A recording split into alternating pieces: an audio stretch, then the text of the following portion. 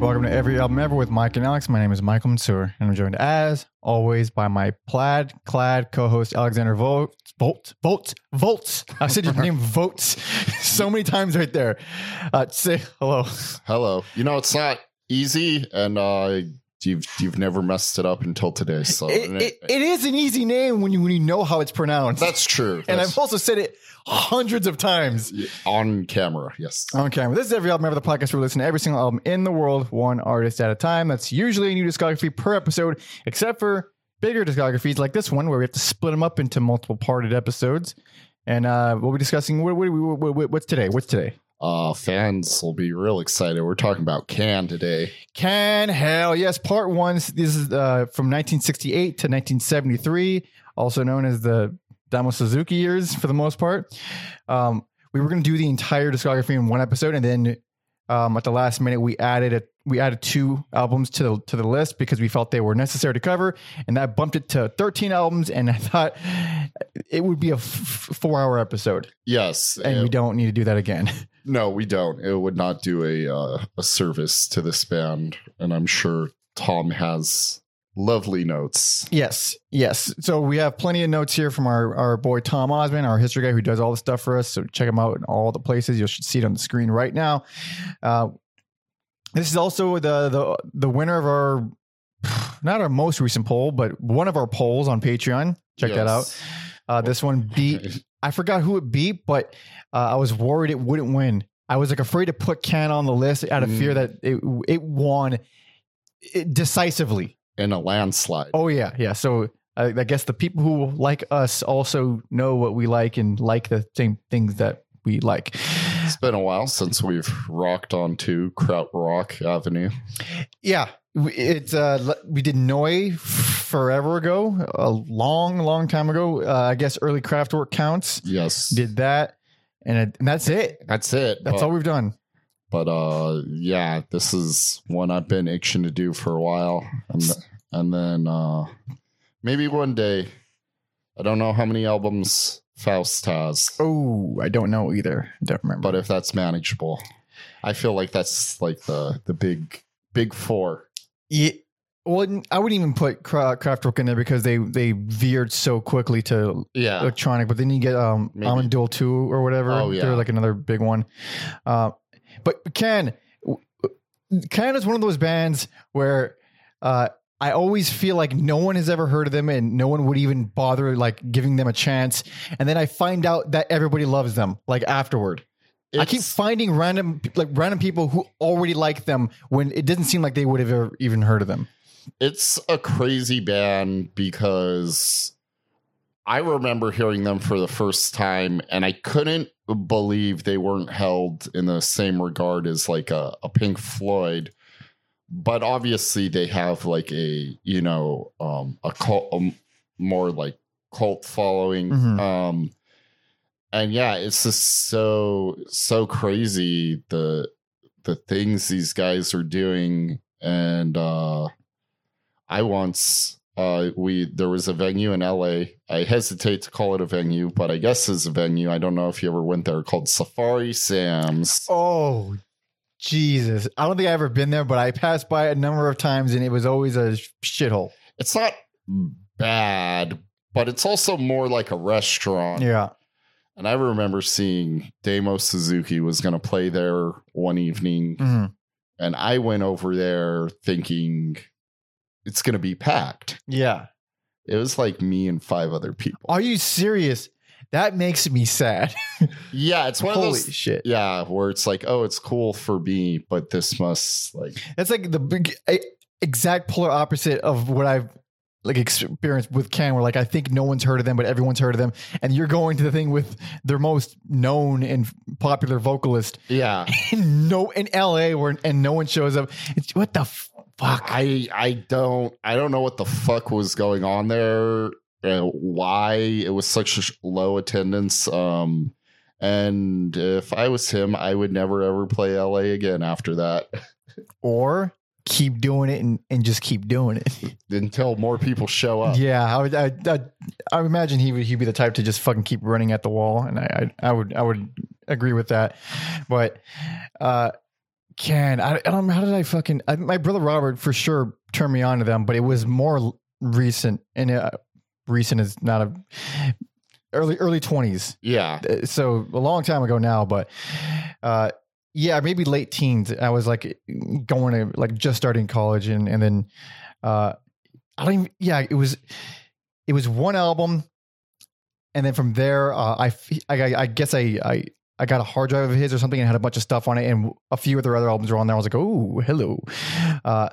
And never ventured past what we're covering today. Yes. So like I basically heard everything here. Well, not everything here, but almost everything here.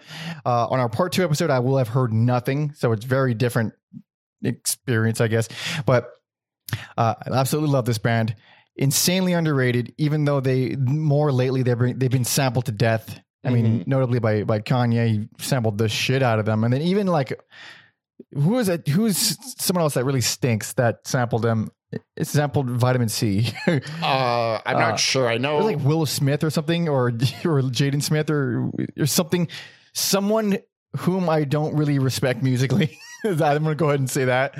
You know, I'm gonna say I don't like the music Willow and Jaden are putting out. Arguably, not for me, but I feel like they're doing their best. I don't think they're doing the best. I actually have no idea. Sure they are. I have no idea. I'm just talking shit. Les Claypool gave it up for Willow. So really? Yeah. He's probably getting paid some weird sex cult thing behind the scenes, I bet. He's Les Claypool like hanging out with the Smiths. Oh man. What a wacky scene that would be. Oh, 100%. It was Jaden Smith, Okay. Rory and Jaden Smith. So yeah, the clearly sampled a lot, especially stuff from one particular album sampled a lot.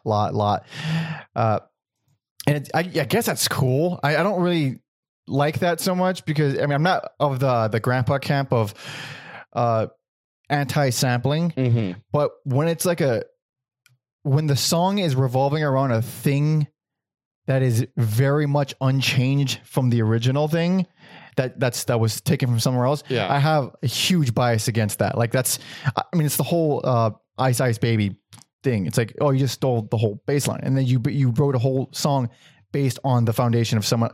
Like sampling can be fucking incredible. Like I don't need to give examples because there's a trillion, but like in the earlier days, like Public Enemy, where you don't really recognize it from this thing that they took it from. It's like a collage of a bunch of things, and it creates something new from it. So when I hear how Jaden Smith sampled Can, I get very fucking angry. Haven't even heard it. I'm just not going to spend the time. So I heard it by accident. It was yeah. That's so we'll be covering Daft Punk next week. Oh. Overrated city, dude. So Can German, obviously, because krautrock. Also, quick note. First time I heard of them, on top of being into metal as a young man, I really bought into like the garage rock thing. How do you mean? Like, White Stripes, okay, the Hives, things like that. There's a band called the Mooney Suzuki. Oh, that's right. Yeah. And they don't play krautrock, but they named themselves after the Toucan Singers. Yeah. The first Toucan Singers. Yeah, that was my first. I don't know when I'd talk about the Mooney Suzuki again. Probably not for a while, but this is as relevant as ever. Yes. I like their first 2 albums. All right, fair enough.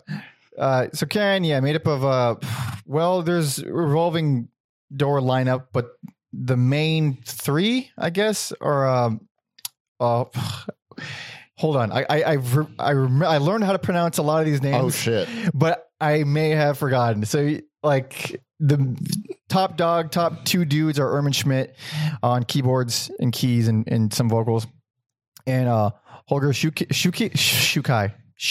Shukai sounds right. I think it's Shukai on bass and vocals. Well, bass and various other things. Bunch of other shit, background vocals, whatever. And then Jockey Liebes. Shit, that's the one I can't pronounce. Liebeziet. I have no idea. Close enough. It's a bunch of I's and E's and Z's. Yes. But anyway, Jockey is like one of my favorite drummers of all time. Oh shit. It's not like, he's an incredible drummer. He's very fucking good. He's like a jazz background. but he has a style, and that style is just it's addictive. There's something. It's just the hookiest drum lines and drum beats, and it's extremely groovy. It's really tom heavy, and I've never heard anybody play it like him or play that kind of thing like him. You always know it's either a Can song or him on drums, just based on this type of beat that he does. There are songs where he does a lot of the heavy lifting for sure. There are songs where the only thing distinguishable as a song is the drums. Everything else is just kind of wandering around, floating, and maybe hitting one or two notes. There's no riff. The singer's fucking mumbling nonsense, and then the drums are really repetitive, really it just sticks in your head. It's like I think he had a nickname that he was like a machine or something like that. I forgot what the actual nickname was, but yeah, it's like a machine. He was very rhythmic, very on point, very repetitive, but it was not polyrhythmic, but it was like just busy, like a really busy robotic it's fucking wild, and it's very cool. When you hear it, you know it, and it's hard to mistake it for anything else. And then Michael Caroli, I'm sure it's not pronounced Caroli because that sounds more Italian the way I'm saying it. Michael Caroli on guitars and some violin and stuff. And then we have like various vocals. The vocals from this period, this era, or Malcolm Mooney, who was on the first two records, or the first two records, and then one record that wasn't released, but it was eventually released that we're going to be talking about, and then Damo Suzuki on the other four or whatever the fuck. It's crazy how short Suzuki's lifespan is in the band, but like what a huge impact he left. Wild. Literally 3 years, or maybe 4. I think it was 70 to 73. Yeah. So brief. And when you think of Ken, you only think of the stuff that he's on. Yeah. Yeah. And to a lesser extent, Mooney. Yeah. Yeah. There's some songs where he's like really, that are kind of popular, prevalent, that have Mooney on it. But there was not like a whole lot of huge backstory of these guys like this. There's no like there's some here, but there's not like a really wild story. What I found to be wild were the backstories of the members, most notably Jockey and Holger. Mostly Jackie. War-torn World War II fucking chaos. If you're band from Germany, that sounds about right. Yeah. We talked a little bit about that with Kraftwerk, how the need they had to create their own musical identity because what they had was it's Nazi shit. Yeah. There was no culture. There was just, we have long roads and vehicles and a bunch of Nazi shit we can't talk about anymore. So Jockey, he was born in 1938, which is right in the fucking heat of it. And his dad was a music teacher. He played accordion and violin and taught both of them to Jockey, which is amazing that he ended up being this incredible drummer. It just shows that he was, made for music. But his dad was forced to stop teaching during the Nazi period, and according to Wiki, died in mysterious circumstances in 1943. I don't think it's that mysterious. No. Yeah. So that happens early on, and then growing up, he had no running water. He had to survive on vegetables grown at home. He had to walk several kilometers to school, and I think it says here when the Russians began to occupy East Germany, he became a refugee when his mother took him to West Hanover Schmunden to live with her mother and brother just before the border closed in 1945. So he just made it out. Fuck, dude. I mean, like, these are different people. These are much harder people than like this. Absolutely. I think to live through that and decide to play this like weird, funky music also speaks a lot about his desire and he probably could just be a negative dude. No one would blame him. And it's the funny thing about Jockey is we're not going to see it too much in this era, but I think he was more of the the perfectionist, mean, like get it fucking right. You guys keep fucking up, get it right kind of guy. Yeah. Which is interesting because, I mean, it also just showed, I guess, the band was very, I guess, democratic. Yeah. In terms of who wrote what and everything. Just kind of, most of it sounds like they just jammed, and then that's how the songs came about. A lot of the songs are just jamming, so it makes sense that everybody kind of play their own part. And then Holger was born. Today it's Gdansk, Poland, but it was originally the Free City of Danzig. Yeah. Check out all their Danzig episodes, and he not quite as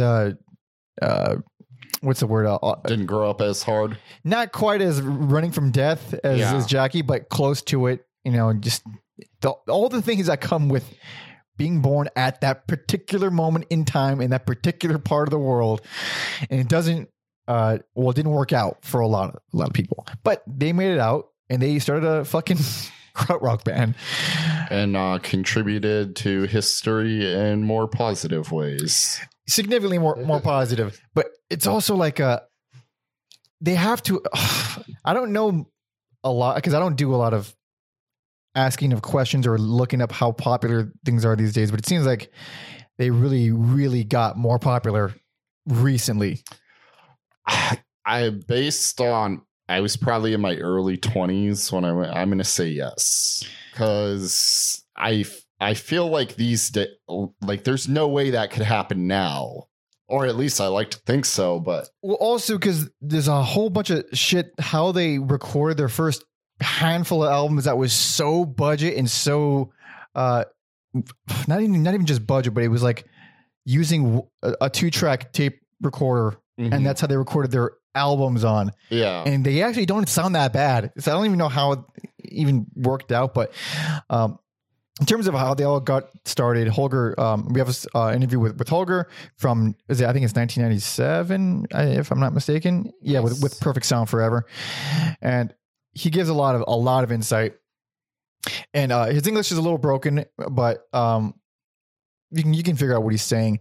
There's also one moment that Tom notes where he didn't want to fix the grammar because Tom actually is an English teacher in Germany. He's like, this is how a German learning English formulates sentences a lot. And like, it's just how it's not as broken as it may seem. Yeah. But Holger, he's talking about early influences. He says, I was first thinking of becoming a composer when I was a child. Then I went to a music school and they said, you must be a wonder child and you must be finished by 15. I was a year too late. I don't know what the fuck any of that means. You have to be like a prodigy. You're not allowed to become a composer. Jeez, fucking Jedi Temple over here won't take you after a certain age. Dude, what the fuck? It's a comedian I like named Matt McCusker. He was talking about, because he likes singing, I guess, like a hobby. And I think when he was like a young man, he went to a vocal teacher, just like, fuck it, I'll take vocal lessons. And it was this opera singer guy. And this fucking blowhard said to him, oh, you got a deviated septum? You'll never be great. It's like, damn, really? And I started like looking it up, like, because I have a deviated septum. I was like, I'm not that bad of a singer. Jesus Christ. It's mostly a myth that I think the old heads hold on to. Sure. There's all kinds of those old wives' tale, like, because you don't take in enough air and you can't control your breath. Like, it's just to fucking go fuck yourself. It's a myth. I'm not saying it defensively. I swear to God. So Holger goes on to say, so I thought, okay, you can become a jazz musician now. I played guitar in a band in 1958 and went to a jazz music festival. We had to play in front of a jury and an audience. One of the judges said to us, it's impossible for us to classify what you played, but never mind. I'll take you on a radio show as something that can't be classified. I was very proud of this fact because I didn't pass my A-level degree at school. In music, I got the worst grade. But the next day, I had my first performance on a radio show. Lovely story. Like, hell yeah. The opposite of what you usually hear. Usually, you're not commercial enough. Yep. You don't fit into this box. Don't know where I'm going to put you. Sorry. But this guy got excited about the unknown. That's, as you should. That's also funny that this actually struck me because I don't remember. I keep forgetting who says everything because I suck. Have you seen the movie Whiplash? Yes. Is it or is it not amazing? Amazing. So good. It's amazing. Was only downhill for that director after that movie. Wait, which one? What else did he direct? Did La La Land and Babylon. I didn't mind First Man, but I'm just like, stop making movies about Hollywood, please. I'm fucking... Especially Whiplash is like, who makes a movie about a drummer? That was a cool hook. Especially a jazz drummer. Yeah. Which is not exactly rock star, not in that fucking vibe. Not my fucking tempo. Yes. So reason I brought that up is someone said, I heard it from someone who heard it from someone. Of course, it doesn't fucking matter. But they said they couldn't, the movie took them out of it immediately because there are no jazz competitions, making the whole movie kind of pointless. Oh. And here, there was a jury. And so it's like, well, there is something similar to it, at least in Germany. Also, it's a fucking movie. It's a fucking movie. Loosen up. Yeah, I guess. It's also, that movie also helps because the acting and the pantomiming was really convincing. Yes, it was. Which helps a whole lot. Sometimes it's not so convincing. And that fucking ruins it. It's, Good work, Miles Teller, who's been playing a young up-and-comer for the past 15 years. That's the luck of having a baby face. So Holger goes on to say, he says, then I thought, I'm not a born jazz musician. It wasn't my world. So who remained? It was only Stockhausen. He invited all these other composers like John Cage to come to Berlin to perform in winter of 62.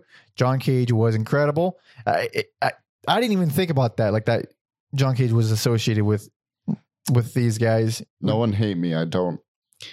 Oh, you don't like John Cage? I don't know who the fuck. You know John Cage? No. Well, you see, in Mortal Kombat, he's the guy with the... I'm kidding. Yeah. No, he's a composer, is a avant-garde composer. He's very beloved. The only reason I know him is for the reason I don't enjoy his stuff is it's not 316 because that's Steve Austin. It's like 314, 3 something. It's the name of the piece is a length of time. And the piece is complete silence. That's the composition. What you hear when it's completely silent, like the coughing or the ambience in the room, that's the piece. And I say, go fuck yourself to that kind of thing. I'm sure his other pieces are great. I've heard some of his other stuff and it is cool, but that's the kind. He's very outwardly thinking, creative. Even if I don't like silence. Fair enough. Yeah. Holger says, I moved to Berlin because I wanted to study classical music, and the fact that Stockhausen took me on after high school was a miracle. The Iron Wall was just established, and I was looking for a flat. The cheapest flat was on an island that belonged to West Berlin, but was in East Germany. You go to a corridor with petrol from the East Germans, and you had to have a special visa. Inside on this island, I was guarded by 3 GIs. Outside, I was protected by the East Germans. I was just living with this barbed wire fence 5 meters away. It was great. It was fantastic. Oh, man. Holy shit. What a scary place. Oh, fuck, we're so soft. I guess you adapt. 100%. So this is a weird one. I was trying to find more information on this because it's fucking bananas. So Stockhausen apparently told Holger that he recently married a rich woman. And Holger took that as like, I guess I got to find me a rich woman. So if you're a struggling artist and you look good, there are worse plans. It's so shitty. It's really cliche. Yeah. Then he says, I really went out to look for a rich woman. So where do you find that? In Switzerland. Duh. Yeah. That makes sense. There were these private schools for daughters of rich families, and I tried to become a teacher around in Lake Geneva. It happened that they took me on. I found a very rich girl there, and I was paid so high that I forgot about the rest. Yeah, I was trying to be a freeloader, but I just got this job and it worked out good. With this money, I saved a little bit, and that was the beginning of Cannes.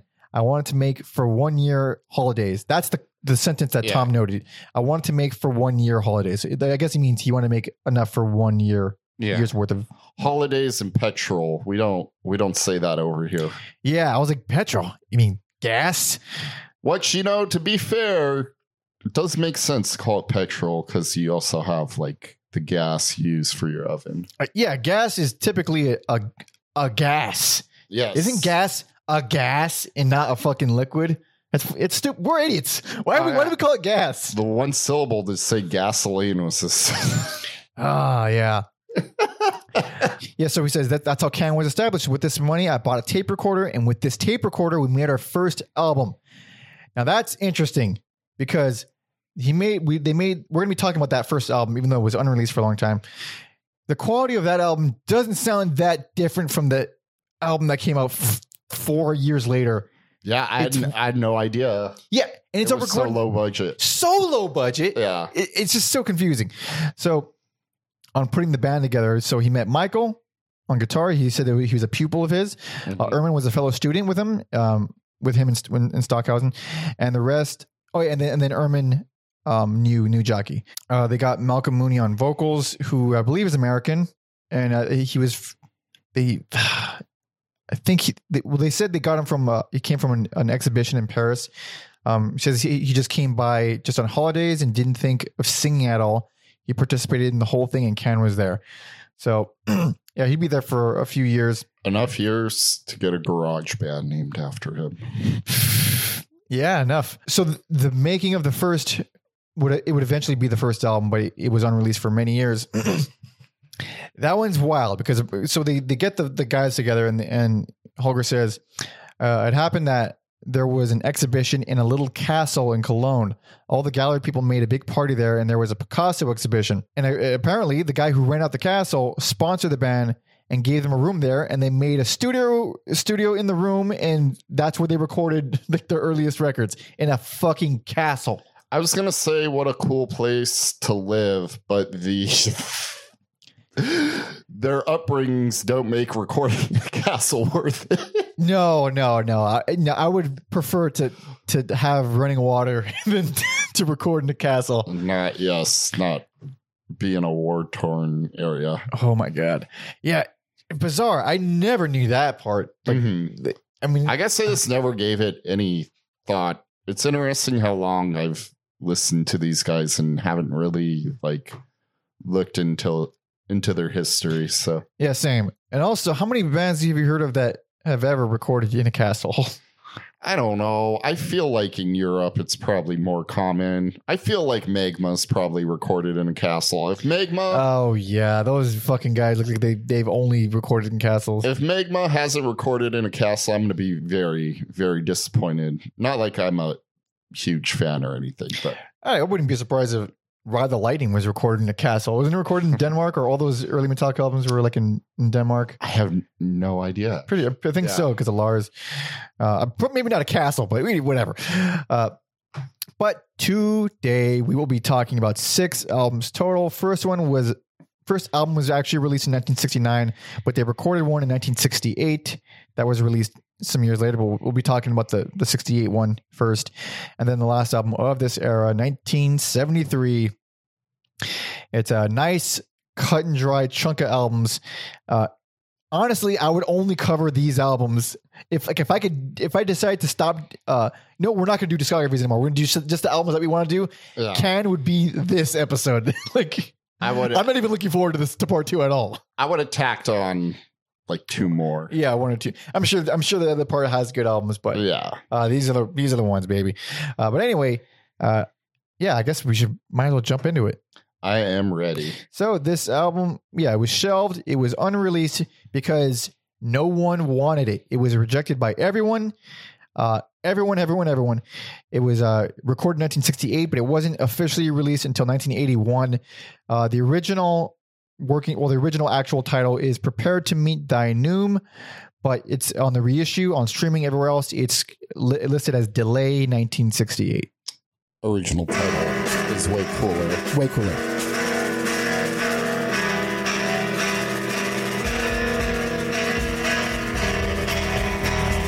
This is the only album I hadn't heard in going into this. Oh, really?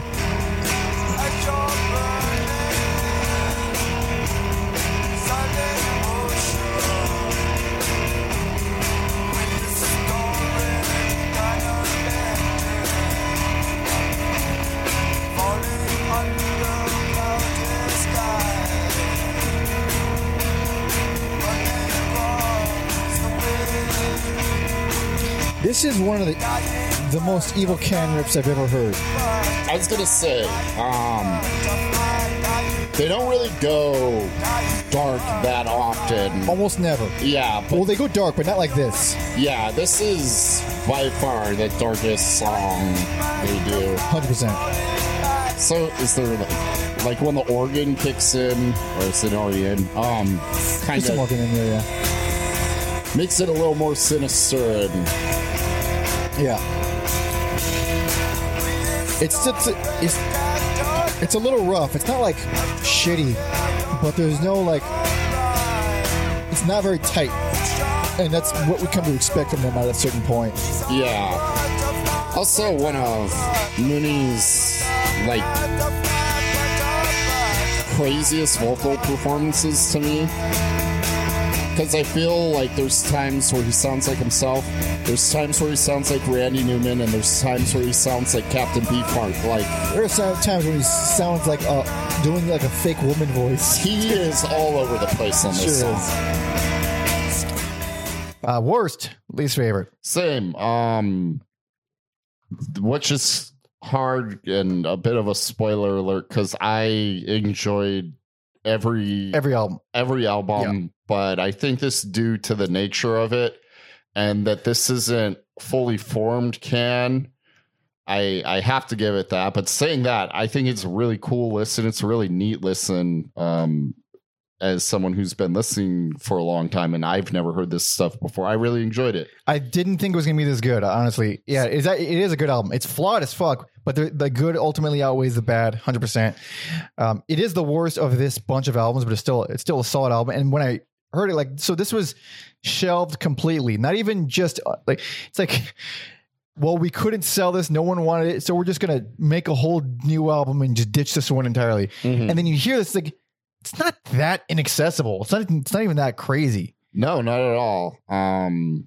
But yeah, I'm glad that the recordings survived and eventually got to see the light of day. Not only that, it sounds as good as the next album and the next album and the next. It sounds like maybe performance wise, it's not as tight, but production wise, it's the same. Yeah, it doesn't sound like demos No. at all. Second track, it's 30 seconds. Made me laugh.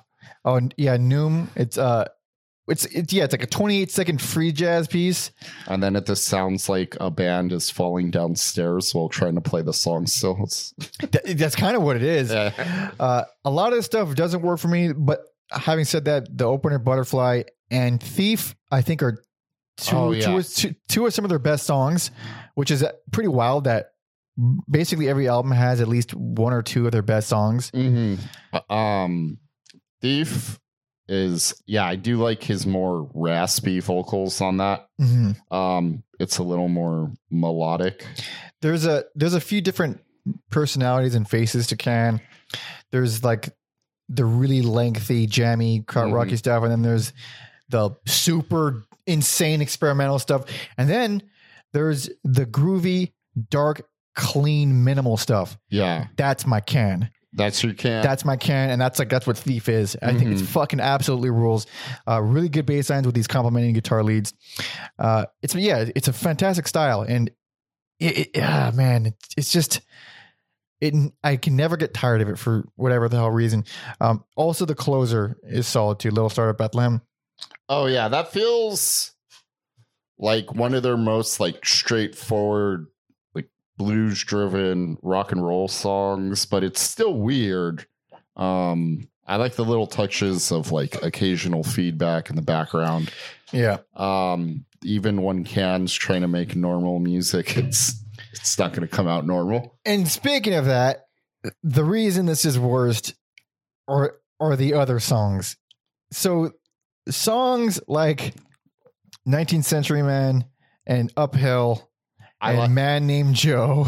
I like 19th Century Man. Really? I do like it. Well, okay, I can see. So the reason I don't like it is probably the reason you do like it. It is so hilariously funky. Yeah.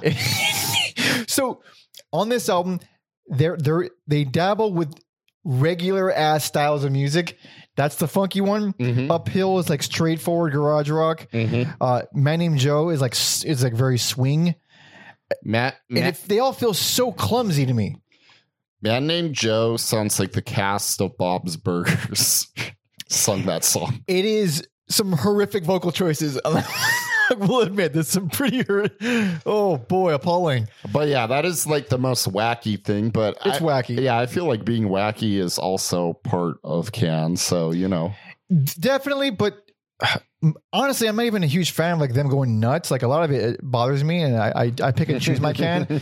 But Man Named Joe is I'm gonna go ahead and say their worst song. Like Probably. worst like song, maybe not experimental piece thing, but like I'm not ever going back to that. It makes me laugh though. Yeah. I'll go back to it.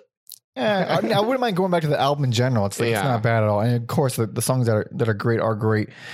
And it's like, despite the songs I don't like, it is sequenced in a way that makes sense. Like it opens strong, it closes strong, and it has one banger right in the middle. So at least it has like some momentum to it. Does have some things going for it, and it's weird. Usually albums like this were like for hardcore fans only, but I feel like if you're listening to Can, you're not a casual. That's what I keep thinking, but then I keep meeting normies who are like, oh, Can's great. I know. Yeah. Why do you know? I'm gonna say if you like Can, listen to this then. Yeah.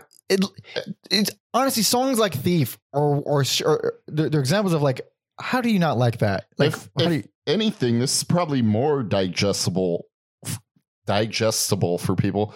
Like there's reasonable song lengths. Mostly they're not too bad here. They're not short by any means. No, but they're not 15, 20 minutes either.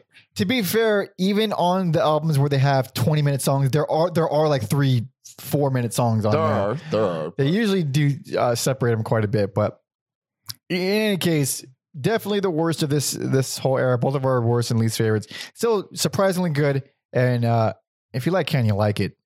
But Man Named Joe blows. I'm sticking with that one. Joe blows. Joe blows. But now onto their first officially released album, where they decided to actually release it because someone decided to put it out. I don't know exactly the story, but it was this album is their attempt to be accessible. It was them be like, listen, that first album was wild. Let's bring it in, guys. Let's come together. Let's make a normal album. And they came out with 1969's Monster Movie. I love the cover for this. I don't know if the word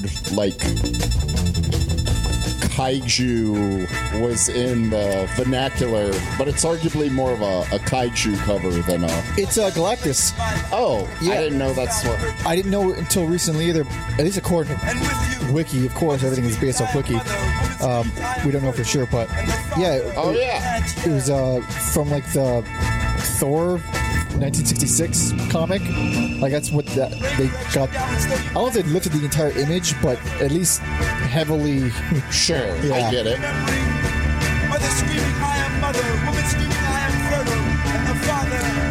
This sounds much more like the Can we know. Yes. More driving, a little bit tighter.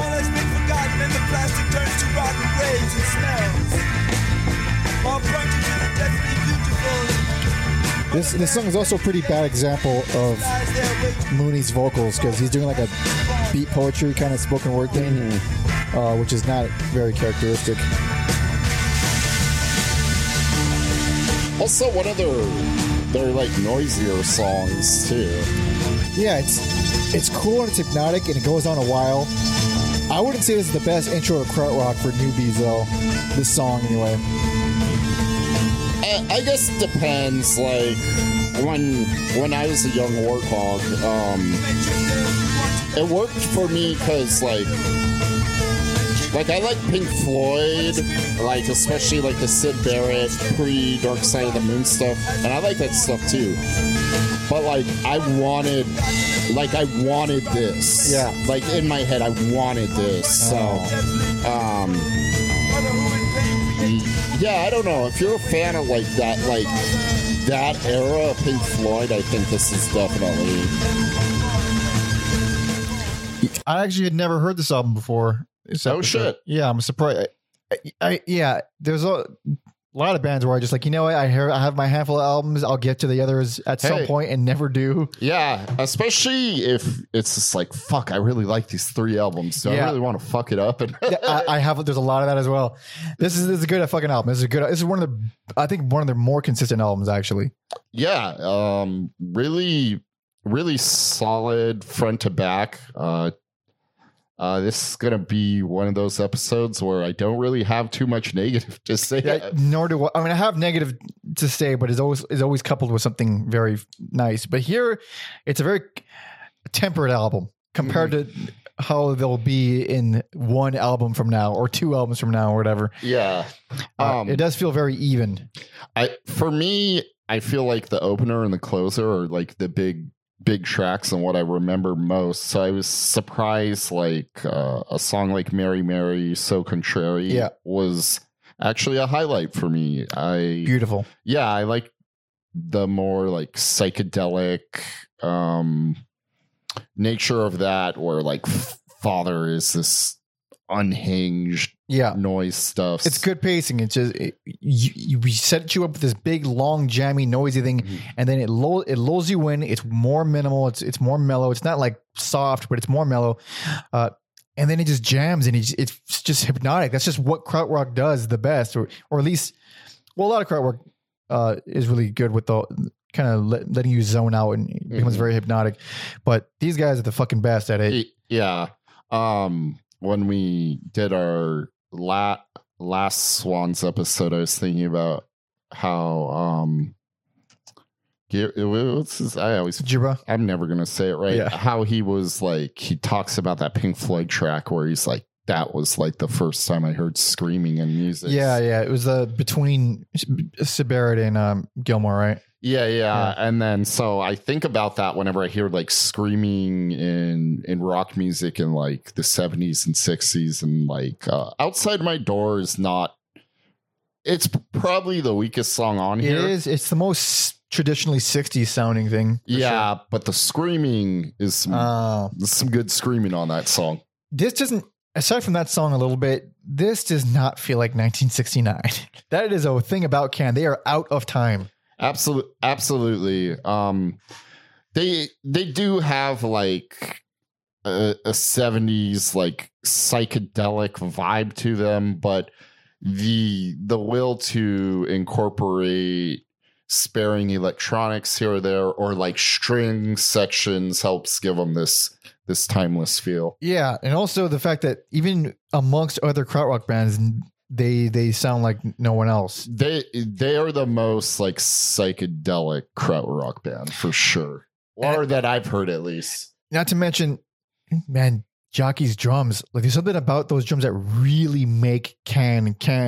He is the king of the.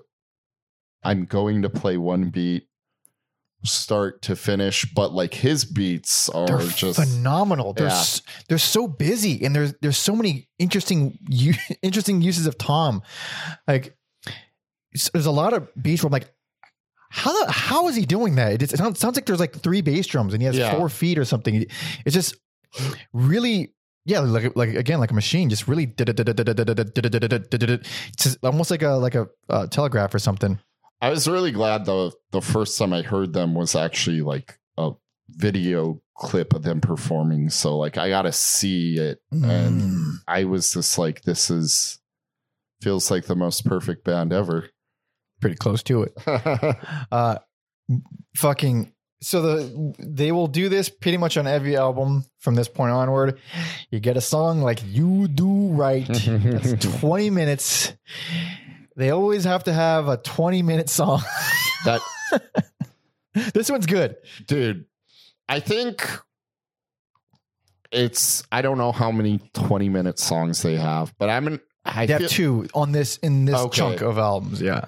This one is not as strong to me, because I feel like it's the most repetitive. Later on, they get much better at taking you on these big journeys, and where you end is not even remotely the same as where you started. But there's still really cool shit here, like the bass. Like what a killer, great Great bass on this one. Around 11 minutes in, that's when I'm like, okay, it's still good and I'm still enjoying this, but it definitely could have ended by this point. Like we're 11 minutes in, but by the end of it, it's like it didn't feel that. There are other tracks of theirs where I'm like, fuck, wrap it up. And that's not one of them. That says a lot for a 20-minute fucking song. I will say that there are some riffs occasionally where I'm like, if you just play that for 20 minutes, I would be fine. But there are riffs where I wish they played for an hour. But oddly, I feel like they don't sometimes. So there's some songs where I'm just like, you made that one 15 minutes and this one not. Yeah. Why not? Yeah. I want to hear this forever. So samples are for, baby. I suppose so. But yeah, it's a good album. Strong debut. Strong official debut anyway. And it's like, yeah, this is krautrock in a nutshell. Like because this one actually doesn't have any crazy experimental stuff. The 20-minute track is mostly jamming. Yeah. It's not later on it'll be jamming and then a bunch of fucking insanity.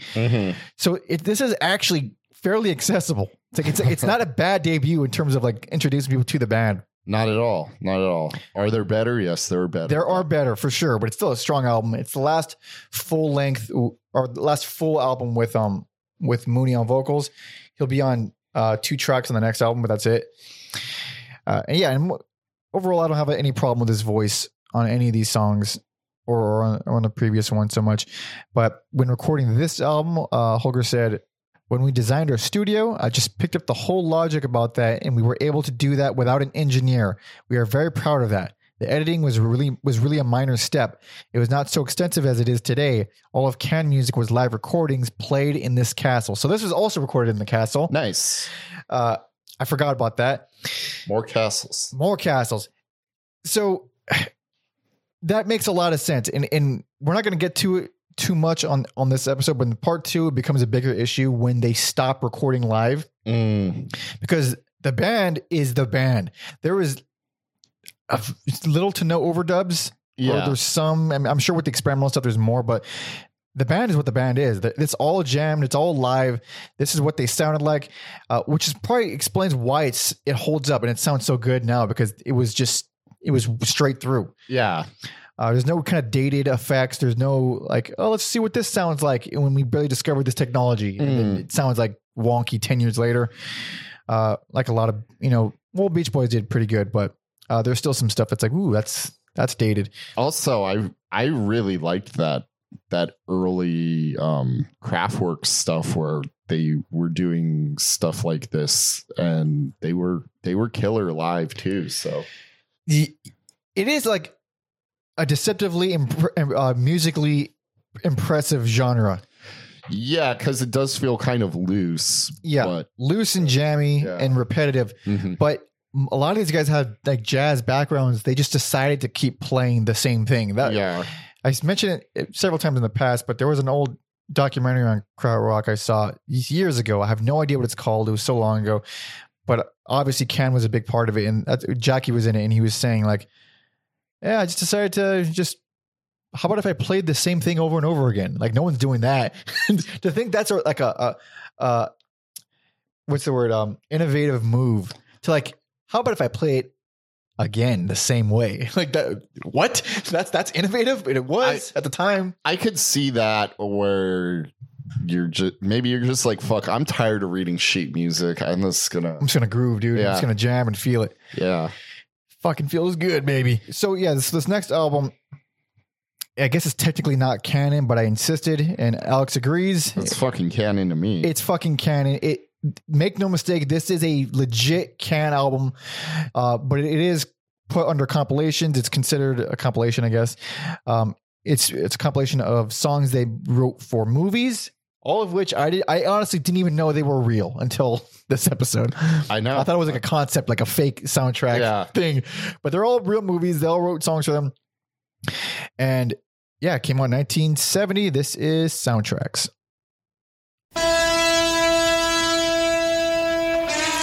Another one of their best songs.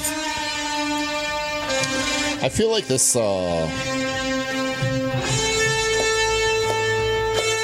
Even though it's like from different soundtracks, this does like a good job with setting like a mood. Yep, definitely. Now we got Damo Suzuki on vocals.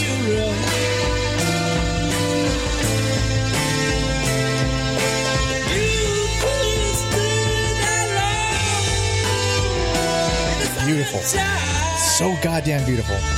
It's just something about the way he performs that doesn't matter that he's not saying words. Yeah, he's speaking several languages, gibberish. He's actually not really a singer, as we'll talk about in a minute. Kind of reminds me of Edward James Olmos's character in Blade Runner. That's just Cholo speak, but in the future. Ah, yeah. He's still the same guy from Stand Deliver in that movie. Same guy.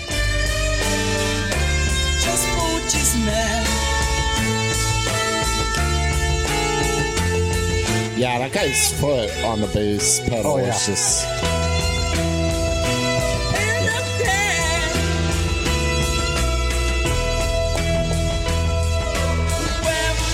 God damn. What a fucking awesome opener. Yeah, this may be like my second most listened to Can album. This might be my most listened to Can album. Well, you know what? I would say second, but it's up there. Yeah. It's maybe it's one or the other. So yeah, when you're like, is it Can? I was like, absolutely is. It has to be Canon. Yeah. This is a fucking great album. It's paced badly and wonky. And also the opener, Deadlock, which is an incredible song. It's the opening track, but it has a bitch ass fade out. It has a bitch ass. I know you don't like those. A bitch ass quick fade out. It's a death sentence. No matter where you put it on the album, it always sucks. Make it a long fade out or cut it off, chop it off. But commit to something. But following up, you got Tango Whiskey Man, which fucking rules so hard. It's probably one of my favorite drum beats of all time in that song. Yeah, I'm glad you also wrote "rules so fucking hard" as well. Oh yeah, it's so on my notes. It literally says that. Yeah, the guitar playing rules. It's great, gorgeous fucking song. Stuff like that is where I feel like I can show it to anybody and they're like, "This is pretty goddamn fun." Like I don't know how you did something like that. And then that also like. Another like Suzuki highlight, or it's just like, man, he knows how to get these like harmonies or these like hooky things, and it just feels good. He has good vocal lines that end up being really simple, but just exactly what the song needs. It's like he's clearly not a musician. He's not a singer. He's not even really speaking any languages. But when someone fits a project, that's it. Yeah. It doesn't matter. It fucking works. It fits. It feels good. That's basically what he is for Can. He is the Can singer to, I guess, most people, to me anyway. But having said that, this thing is paced pretty fucking badly, and it has a lot of dead moments. Aside from like the first 4 tracks, which are like banger after banger. Track 3 is Deadlock. Titelmusik, or I'm sure it means title music. Yeah. It's just a variation of the opener, but it's like there's more organs in it and it's a little bit more ambient and it's instrumental. I was gonna say, I feel like it's a little more epic in nature, more film score. Yeah, it's more film score. Like it's only a minute and 40 seconds. There's no vocals, but it's still cool. Then you get Turn the Light On, Leave Me Alone, which is, man, I don't know what you couldn't compare that to, because it feels like something I'm very familiar with, but I can't put my finger on it. Yeah, I feel like this falls into the more like jam band. I think it's more garage rock. You think so? It feels pretty garagey, because it's not like with Deadlock and Tango Whiskey Man. They're definitely more minor key and on the darker side. That one makes it a little bit more rocking, a little bit more lighthearted. There's a flute on it. The most lighthearted of instruments. It is the lightest of all, for sure. And then 2 of the tracks with Mooney on it are Soul Desert and the closer, She Brings the Rain. Soul Desert is his worst vocal performance by far. Holy God. I can't take that. I actually hate that song. I was like, he has no business singing like this. No. But I love the commitment. I can't even. How do you describe how he's singing on that song? It's fucking hilarious. Like he's trying to go high pitch, but he can't. Yeah. So it's just like broken. You know what he sounds like? He sounds like when Homer Simpson tries to mimic Marge. That's how weird and like why is he doing that? Yeah. I don't. It's so unnatural sounding. And the song itself is pretty abrasive. It's not terrible. I found it to be like an average song made bad by the vocals. Mm-hmm. Another jarring thing about this song is I don't know if it's the ride cymbal per se, but I'm just going to say it's the ride cymbal. Sounds like a fucking pickaxe in a coal mine, and it just like piercing. It's a piercing song. Right in your ears. It is. And it's not even just the cymbals. It's his voice, and as well as the cymbals. They're both like Jesus. Yeah. And then after that, I used to be pretty lukewarm, borderline negative on Mother Sky. I found myself enjoying it a lot more these days. I love it. It's always been one of my favorite songs. I could swear someone sampled, like I have this like thing in my head of like a hip hop song sampling it, but I looked on Who Samples and I guess I just fucking imagined it. But it's the one Can song nobody sampled. Did I write down? I don't even think I wrote down where it was, but anyways, I'm sure someone has, and it's just not credited. Something I like about this song is there is a drum solo here, but it's not presented to you as a drum solo. It fits the song. The other instruments are still going. It just so happens to be the drums are taking over, doing the nuttiest stuff. Yeah. And it doesn't feel like a drum solo at all. And that's really hard to pull off in a song. So that's because Jackie's the fucking best. He's so goddamn good. Yeah. I mean, it's a 14.5-minute song. It is not at all like a breeze. And what I actually don't like about their albums, because I don't think any other albums are perfect. And I think they do this at least once on every album. Mm-hmm. They have these, like, especially this album, 3 minutes, 4 minutes, 1 minute, 3 minutes, 3 minutes, 14 minutes, 4 minutes.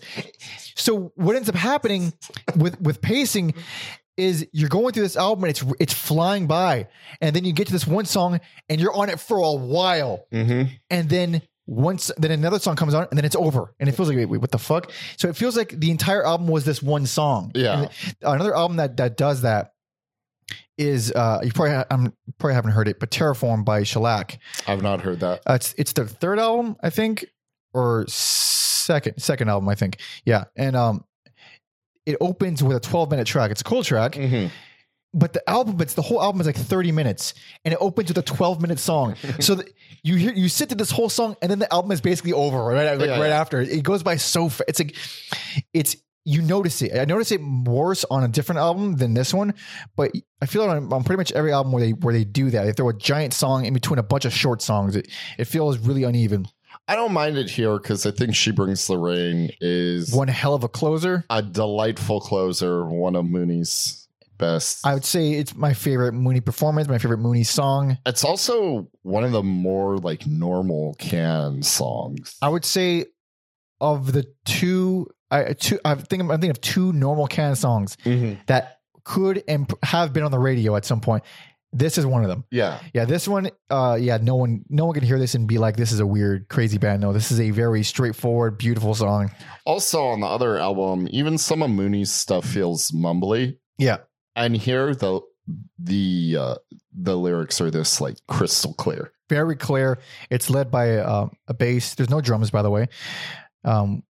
No drums, spearheaded by a bass, really prominent bass, and then these really cool jazzy guitar lines. Mm-hmm. And the vocals, they're right up in front, and they're very clear, and it sounds good, and it's a nice warm blanket of a song, and I really do love that song. God damn it, nice. But yeah, the pacing's off, but this is a fucking must. There's just, when 3 out of your 7 tracks are some of the best songs you've ever done. Yeah, it's kind of hard not to really push this one. Yeah, and except for Soul does. Well, actually, I don't even really hate that much. I do hate it, but it's also like 3 minutes, 40 seconds. It's not a huge encumbrance. Yeah. Is that the right word? For me, Mother Sky was the thing that brought me into this album. So. That's so funny. Like that was the one where it's like, if anything's going to take me out, it's going to be that song. And this time it didn't. It used to. I used to skip it every time, but now I am on board with Mother Sky. Yeah, I think it goes into the thing where it's like, I like the idea of prog rock. I don't think I like how it's performed most of the time. But like if prog rock was more like Mother Sky, I will never diss prog rock just out of my love for early Yes. I mean, I have a deep love of Yes. Yeah. Yes, please. I think I've tried to get you to listen to, I don't know if you have Emerson, Lake and Palmer's Tarkus. I don't know if I've only heard like an armadillo tank on the cover. You would know if you listen to Tarkus. I have not. I've only heard Brain Salad Surgery, which I think is a popular one. How that album cover looks is how Tarkus sounds. Okay, so Giger. That's one of the coolest album covers ever, and I feel like the music doesn't fucking match at all. For every song on that album does not sound like the one before. It's a very jumbled album for sure. Tarkus is where it's at, baby. All right. I'll consider some Tarkus. Oh shit. But yeah, cool ass fucking album. Definitely should be considered canon. Wikipedia, get your shit together, put it on the fucking main page. So Damo joins in the most wacky, insane, bizarre way possible. And I've read different accounts of this from different places. Yeah.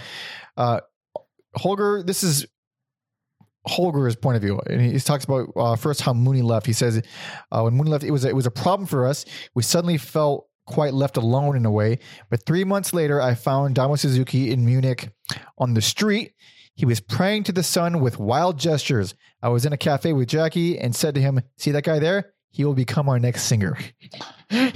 Only bad things can happen if that's how you pick up homeless people to become your new singer. Reminds me of like a Elden Ring character. You just wandering the landscape and there's praying to the sun with gestures. Yeah. So that's one way. I think on Wikipedia it says like, oh, they found Damo busking on the street. So I wouldn't say going wild and screaming in the middle of the street is the same as busking. No, it's not. It's not, because that's he says praying to the sun with wild gestures.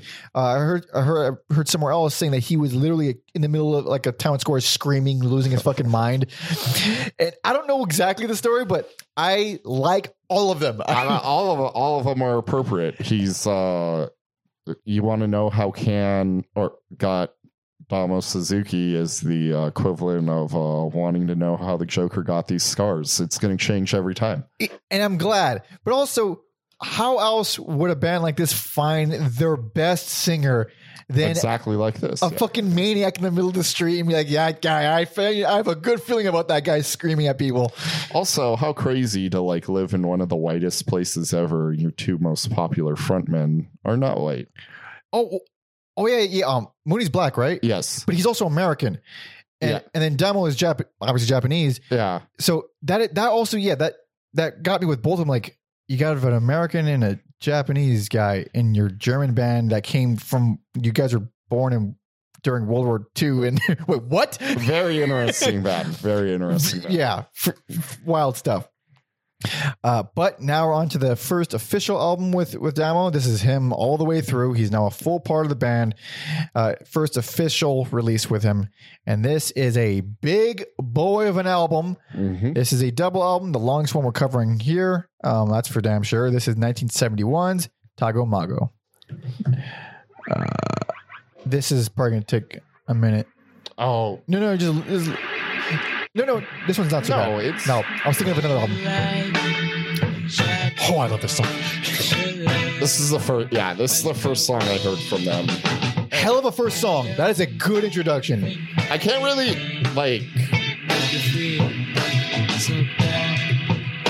because everything feels so far away with a lot of like music for me, and I guess this does too. Like, very rarely can I like pinpoint feeling so like blown away in so many emotions like the first time. And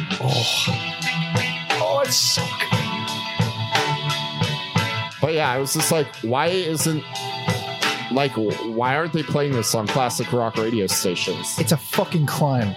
How is this not fucking better than all that bullshit? Oh my god. But also, it's like a gift and a curse, because like then it'd be played out. It would. Yeah. Oh. It feels so good. Oh. And this is a long song. It takes some shifts. Oh yeah. This is just the first section, which is incredible. But goddamn, some depth.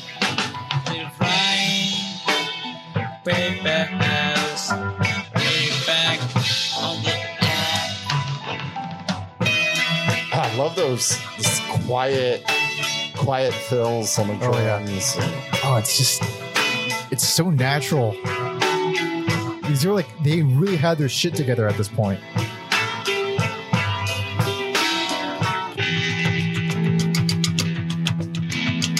Oh, that's why I love Jackie so much. Yeah. Oh. Everything he does feels so percussive all the time. Just gonna listen to all of Paper House. It's so long too. It's such a long song. No, we can't. It's such an incredible opener. That was only 2 minutes. It felt like 30 seconds. This album, so it is very lengthy. Also, best personal favorite. Oh, holy shit! I'm with you and I'm against you. I'm with you so hard. I'm against you so hard. This album bums me the fuck out. Does it? Yeah. It is insane to me seeing how, like, I don't know, maybe nostalgia won out on this one for me. I can say the same for my picks. Yeah. But also, I just think it's insane. Like, I love this album. It is quite good. Here's the thing. So it's a double album. If it was a single album, this would be an easy best. Easy best. Yeah. The second half is one of the hardest things to listen to in the entire this whole episode. I disagree. I find the second half to be painful. No. Defend the 250. No. The first one is Hallelujah. Is 18 minutes, but I think it's actually strong. And if it would have ended there, I would have been like, great album, best, easy best. But then it moves on to a 17-minute song, and then an 11-minute song, and then a 7-minute song. And they're out of those three, two of them are complete experimental insanity that become very, very, very hard to listen to after the first 3 minutes, let alone 25 minutes. I love it because I think those songs go places. So I can't pronounce it, but Amgm. Yes. Defend that one, please. So after Hallelujah, which I love. Yes. And I guess we'll round back to that one. That is very funky, very like more musical driven. Yeah. So I feel like that was a lot. So I like the way Angum or whatever. It's just a little more spooky and atmospheric, and I'm like, okay, I can breathe after that. But for 17 minutes, yes, you need to 17 minutes to catch your breath. Yes, yes. So it does have some really, really fucking cool, creepy moments. Really deep, almost horror movie like bassy synth sounds. Yeah, really cool sounds. It's 17 minutes, like that long for what that is. I'm thinking like 3 minutes of creepiness to kind of like space out what's going to happen next. But it's like, no, that's the whole thing. It's going to go on for a long time. Like, are there dogs barking? Most likely. That sounds right. What did I write? Let's just give it a whirl.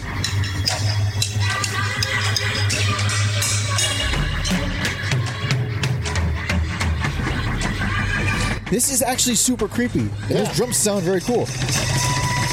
But for 17 minutes, I feel like it's different enough. I didn't do my proper timestamp, but whatever. Where, like, you know, we talked about the Mars Volta, another favorite of mine. And then my favorite album's Francis the Mute. Yeah, and my least favorite. I'm not going to argue. It was my least favorite. It's just one I didn't like. Yeah, I'm not going to argue with you there. That is what you like to call the dicking around. Yeah. Just atmospheric. There's something about track 5 where it works for me, and I didn't feel it. Okay, now defend Pecking O. That one's easier. It's 11 minutes. It's not quite as long. Yeah. But that one I found to be more annoying. Yeah. Because it's whereas Amg is more creepy and like just crazy weird drum fills here and there, and it's a lot of more spooky. Pecking O is way more electronic and hilarious and crazy. Absolutely. I like the delayed vocal. I think this went full Robert on this album. I think so. I like the delayed vocal effects. I wasn't expecting that like weird Latin part. Damo sounds like a fucking auctioneer in that song. Yeah. I don't know why his vocals. I'm like, it's like a hybrid of like a cartoon cat screaming at a man having a stroke. It's not that. I mean, it's. I love how I wrote these things I thought would be funny, and then you're like, defend it, and I'm like, I guess that's not funny if you're coming from a place that. Like, tell me why it's good. Because he sounds like a cat screaming at him. Yeah. That's why it's good. All right, my mistake. Sorry. It has a lot of like really kooky drum machine sounds and all. It feels way more like dicking around than the track before it, even though it's more condensed. And then Bring Me Coffee or Tea. That song is actually good. Yes. It's another experimental one, but it's shorter, but it's also way more musical. Yes. I love, surprisingly for a psychedelic band, they don't really go Middle Eastern too much. Oh yeah. And then again, the drums are just amazing. So now that we've debated the really back half, intense second half or second disc, the first half is flawless. Absolutely. So like the 1-2 punch of Paper House and Mushroom is pretty. It's like, I think, unmatched in this whole period. Mushrooms maybe like not his most unique beat, but it's one of his greatest beats ever. It just gets. It's the jockey beat. It's the reason I love his drumming. It's like where some people fall back on a 1-2 beat, or some people fall back on just a standard whatever 4/4 kind of. He falls back on that thing. Yeah, and it's just so it also moves. Very like unique snare sound too. Yeah, he always has the same snare sound. Yeah, because a lot of drums just kind of fall into like one or two camps where it's kind of metal and tingy, or it like rings. But this is like you said, this is Can. It is Can. And then by the way, the first 4 tracks, they really bleed all together. They all flow really seamlessly. So after that, you get Oh Yeah, which is oh yeah, oh boy, so fucking cool. There's like some Asian instruments on there, I'm assuming. It's even more psychedelic. Very dark, has like some reverse vocals and sounds. And then it takes this crazy groovy turn toward the end. But it's just so fucking, it's why they're so good. The song's like, oh yeah, it's, man, god damn, no one sounds like this. No one is able to pull it off this well since, in my opinion. And then getting back to Hallelujah. It's funky as all hell. And that's one of the best examples of the drums and the bass just being in lockstep together, and I'm like, I could listen to that groove, that beat for 20 minutes. It's 18 minutes, and I don't mind it, because it's the kind of song where if you're zoning out, if you're multitasking, if you're driving, if you're high, if you're doing anything where you're just trying to fucking let go, that is what you want. Yeah. You want songs like that. Like, it feels good. It's almost comforting that they go on for so long in a weird way. And it does do different things. Like at some point, it kind of there's like this smooth jazz piano, and then it goes back to being funky. And yeah, it's good. It is good. And it would have been perfect if the album ended there for me. It would have been perfect. And then the second half of the album just oh man. And then, but what this does though is now they're doing that, like, because before this they didn't fuck around with anything wild, and now they are fucking around. Yeah, they are, and they will continue to fuck around. Not maybe to this extent because this is the biggest and longest album, but they still keep it around. And I'm clearly supportive of it. Yeah, I support the sentiment. I like the experimentation. I like the creepiness. I want to hear more of that. I don't want to hear it for fucking 30 minutes straight. Fair, but also I love it so much. Fair enough. Alex's best and personal favorite. Listen, even if you don't want to handle all the crazy experimental stuff, the first half let's cut. It's a must. Or go straight to Bring Me Coffee or Tea. Or that. Seriously, if you've never heard Ken, you're for some reason hearing this, the first 4 tracks alone, maybe even the first 3, if you don't want to make the investment of an 18-minute song, that will let you know immediately if you want more. Yes. So I guess this album cover, which I think is my favorite album cover of all this era.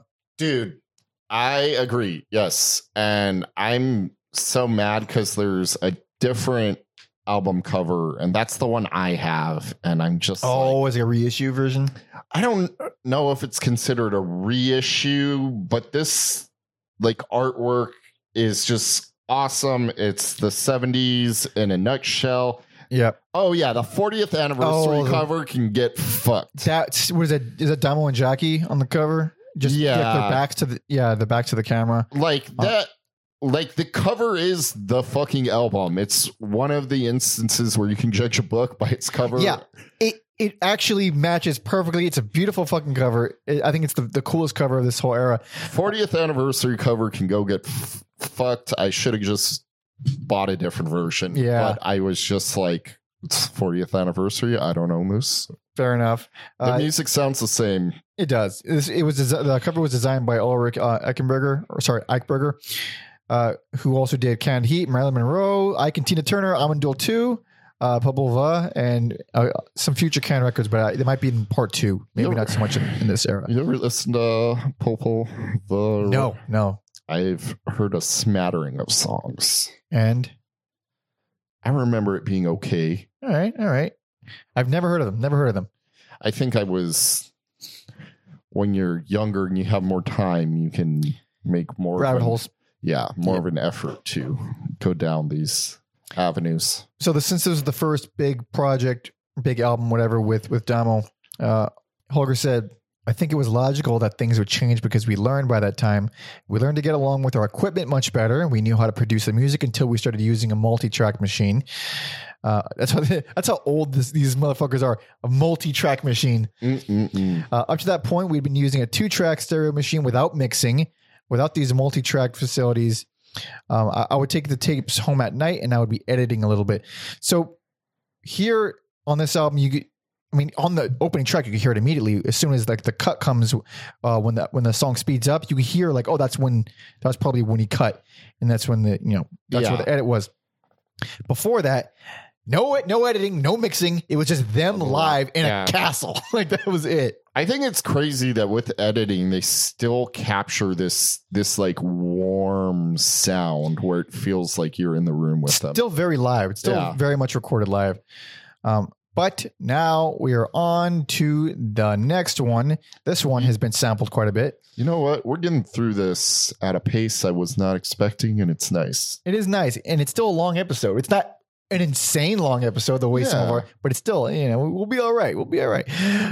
This song, this album have been sampled to death. If you've heard Ken, you've probably heard something from this album, I imagine. But this is 1972's Ege Bamyasi.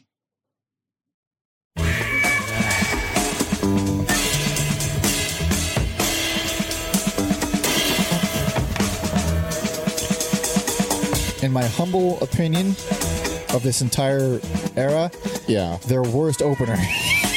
I know. I think it's their worst opener. It's not like a bad song, but it never worked for me. And I think it's out of all the openers, this is the worst one. I love the more like jazzy, funky side of Can, so this is like perfect for me. An interesting thing about this song, particularly though, is that the song is the drums. Yeah, there's absolutely. the bass is hitting like one note every once in a while. Yeah, there's no like guitar lines. Vocals are even like mumbling. Yeah, the song is, and the song is this for 9 minutes, and then it just ends. It doesn't go anywhere. I'm not like big into jazz, but there's a handful of like cliche albums that I like, and I Miles Davis's Bitches Brew and On the Corner is the other one, which I actually started listening to because Dale from the Melvins was like, Miles Davis On the Corner. Ooh. And so yeah, I'm like, this, not as crazy as something as On the Corner, but has that like same energy for me. It is very jazzy. It's one of the most jazzy things they've done. Because also On the Corner is like one of the more funkier things Miles Davis has done. So you get this like cool. This is pretty funky too. Like all that percussion. Yes. It's like the most 70s thing, the most 70s sounding thing about this. Also, if anyone is like me and you like this chaos, there's a James Brown album. I feel like I've talked about it before, but I'm going to talk about it. Show is funky. Show is funky. This is James Brown on the organ, no singing, all instrumental. Could be a Can album. Interesting. So, I'm going to push that album forever. Check out Show is Funky by James Brown. Hell yeah.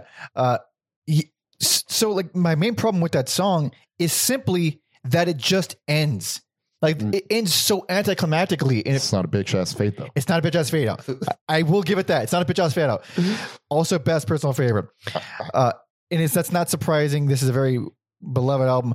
This one has simply put, this is I think the pacing of this one is super fucked up and not that great. Yeah. It has songs in here that I don't like, and I think and it's just uneven.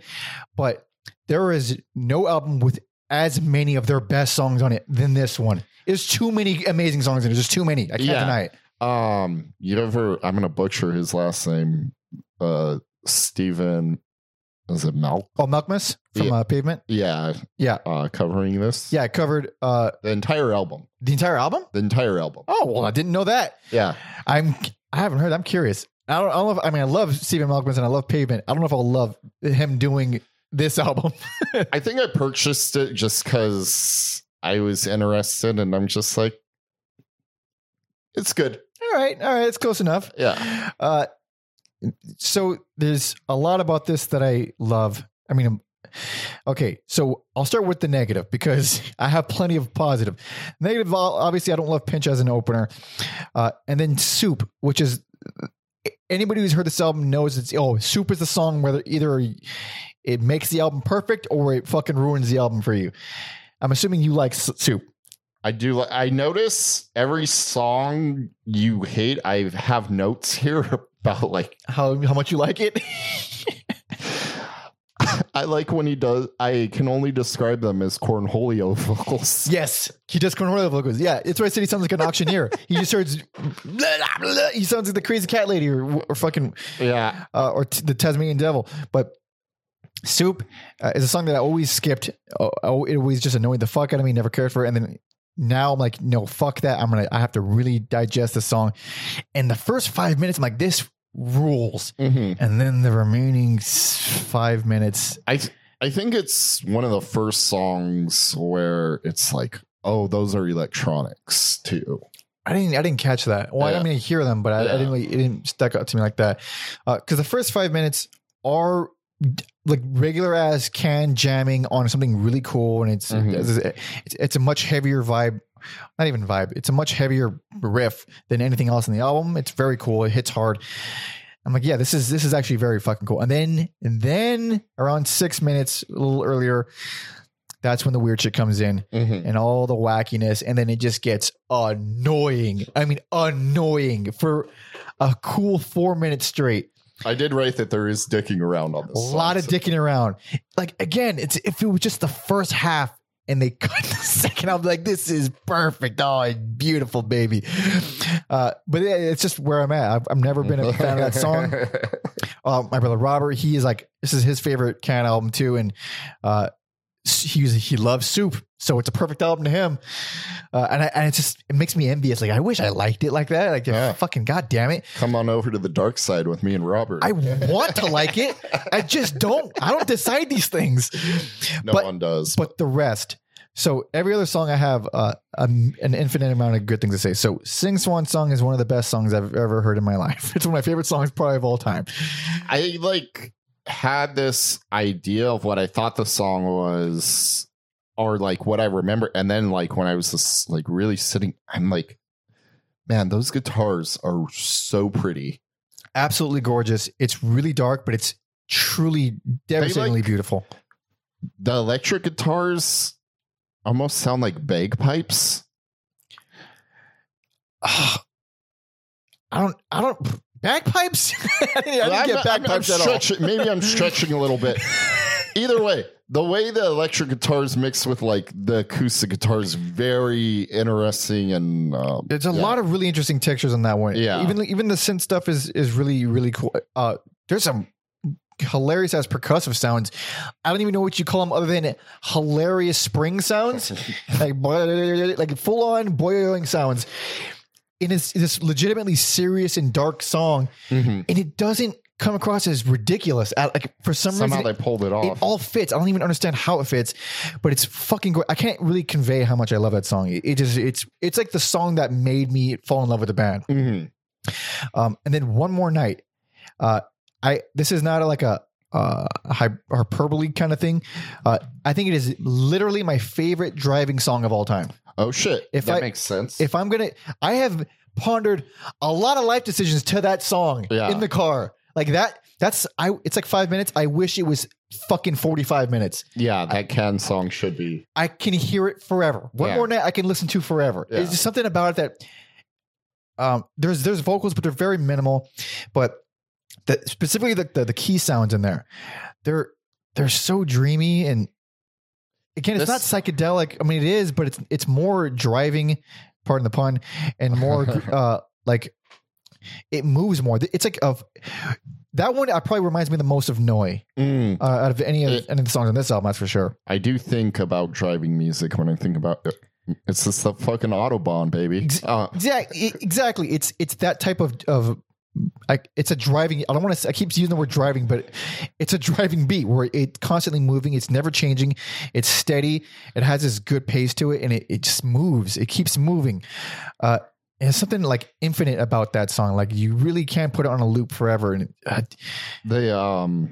how you're talking about the wacky percussion on the last song. There's, again, I don't know, much like you didn't know what that. I can only say it's like a power drill. Oh yeah. Like, man, you motherfucker, and it doesn't sound out of place. No, like legit power drills. I forgot about all the fucking power drills. I think I accurately time-stamped this one. Let's see. Oh, nice. Oh, yeah. Yep. What is that? Like a dentist? Yeah.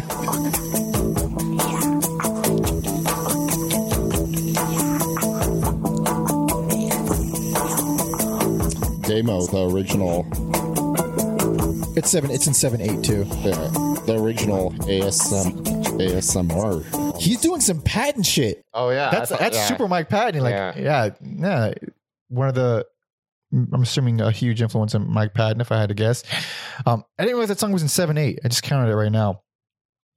It's a good example of like a song that deceptively complex. Yeah, that I feel like One More Night is a hugely underrated song because following it, I mean, it's sandwiched in between two of their more popular songs, but Vitamin C is the one that was sampled by everyone and fucking Jaden Smith. And featured in... I like the song a lot. I don't know why it's that song. So it's a phenomenal song. It's one of their best songs. Yeah. I love it. I have a feeling why it's the one that everyone goes to. Because it's an average length. No. It's because of the chorus. It's an undeniably catchy vocal line. I guess that's the other problem is there's not a lot of choruses. And There's Ken doesn't have a lot of choruses, not a lot of moments of like, oh, you can sing along to that. Vitamin C is one of the few moments in their entire catalog where you can sing along to it. The best part, though, is because it's gibberish, you can sing along. He's saying... Well, I'm saying with all their... Well, yeah, you can kind of mumble your way through it. That's what he's doing. Yeah. But yeah, Vitamin C is... it's really hard not to like that song. No, it's a great song.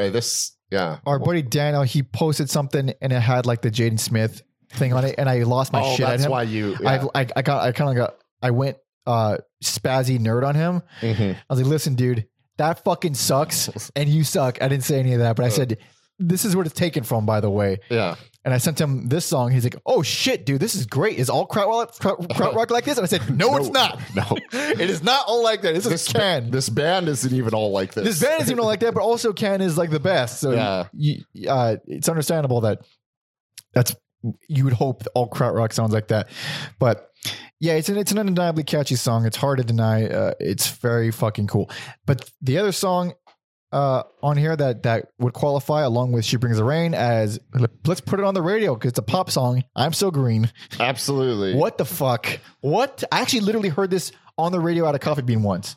And I was like, wait, that's not Can. There's no way that's fucking Can. That's funny you heard it at a Coffee Bean because a few songs I use like coffee shop lounge music as descriptors. Yeah. So I can see it. That feels like Can trying to fit in with like American bands of the time. And I'm like, don't. Yeah, I would say don't. It's not a bad song. No, it's a good song, but it definitely does feel out of place.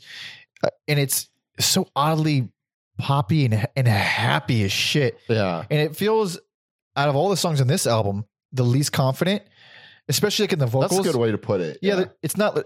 There's no really driving factor in any of the instruments in that song, especially vocals. Vocals are kind of like, they're hushed, but they feel kind of, they're not as, again, confident and concrete. It's like some of the other songs where they have really definitive things. Even in One More Night where he's doing that fucking whisper shout thing, where you can kind of hold on to that. I'm So Green it does feel like they're trying a thing there. Like, yeah, let's just try this happy, kooky thing real quick. Also, it's sandwiched between two Beast songs. Well, for me. The closer is Spoon, which was apparently a hit. Like a legit hit. Good. First of all, good. But that, I never would have guessed that. It's one of their best songs. Again, one of their best. I mean, fucking so strange. So perfectly strange. And that's like along with Vitamin C, that's like the other song with like a really definitive vocal line or vocal hook. I think that's my favorite Damo Suzuki vocal performance out of everything, just because it's such a really pretty, unusual vocal line. Because like the song itself, I don't know how to categorize that in terms of mood or feel. It's not like not dark or sad or happy. It's just like this odd, quirky thing. I would play it at a coffee shop. I would too. Yeah.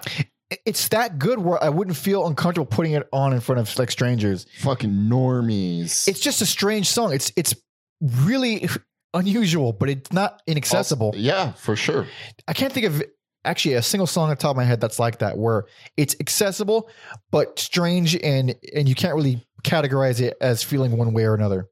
That's almost this whole album, like, to summarize this album. Yeah, it has no one mood. Yeah. Everything is so wildly different on here. My biggest problem, ultimately the biggest problem, is the pacing. And that is because what I was saying earlier on Soundtracks, Soup is one of their shorter long songs. It's like 10 minutes or whatever. But its placement on the album feels weird. Because once it's over, once you get through Soup, I'm So Green and Spoon are so fucking short. It feels weird. Like the album ends after 2 really brief songs. It doesn't sound weird when I'm explaining, oh, it's a long song and then 2 short songs, then it's over. But you feel it when you're hearing it all the way through. It's like, oh, it's over already, I guess. Yeah. Yeah. I know what you're talking. I guess I was just like, oh man, I'm having such a good time working on this episode. It's fun. This was not work. This was not work. Most of these I didn't have to listen to multiple times, but I did just for fun. Heard them so many fucking times. But yeah, this one, it's like, even though I have so much problems with the pacing, I have problems with it as an album, some of the best songs of all time are on it. Yeah. You can't deny that. I couldn't possibly deny it. It's too fucking good. I love this so much. I guess it's arguably a better like jumping on point, but it is because it has more songs, more digestible songs, more accessible songs, some of the more dense collection of their good songs. But Tagomago, it's like you're putting it on from start to finish. The first 4 are going to hook you. Like the first 4 are going to be like, damn, this is. Whereas here, like you have to get through Pinch, which is a lot. It's 9 minutes and it's kind of doesn't go anywhere. And then it has this really cool start, and then you hit Soup. It's like, fuck, it's another roadblock. And you have to get through that one. I love Pinch and Soup too, though. I wish I loved them. Yeah. It just feels they hurt the pacing for me only. But without them, the album would be 10 minutes long. So you kind of need them there. I think they're rad. All right. But it is my best and personal favorite. Always has been. I was kind of hoping I would change my mind later in life, but I just love it. I feel like I've just been under my rock and I've never really talked to other people about Can. So like, yeah, very rarely, almost never. I can think of maybe one person. I was like, holy shit, Can. Yeah, let's talk about Can. Not even with you until right now. Yeah, not even exactly until right now. We just sort of sat on this one for 3.5, almost 4 years. Well, and then you throw in our actual friendship. Oh yeah. That's what I was talking about. Yeah. Like, that's funny. Because I definitely liked them before I met you. Oh yeah. And same. And we just this never came up for some reason. We need to start a new movement, bringing up Can in the first meeting. Yes. What's your thoughts on Can? Yes. What? Oh, you don't know it's okay. You got to go. Okay, gotta go. But yeah, my best and personal favorite. It is rad. It's people like it. You must hear it as well. Honestly, our 2 picks are the ones you should start with. If I'm being objective, they're actually very good jumping off points. I could see an argument maybe for this next one. As could I. So we might as well jump into it. Last album we're going to be covering on this episode. So thank you for hanging with us at this time in life. This is 1973's Future Days. This one takes a while to start, I believe. I'm going to go a minute in this. Even then. No. Okay, you leave it there. The album cover, I love how like clean and minimal it is, and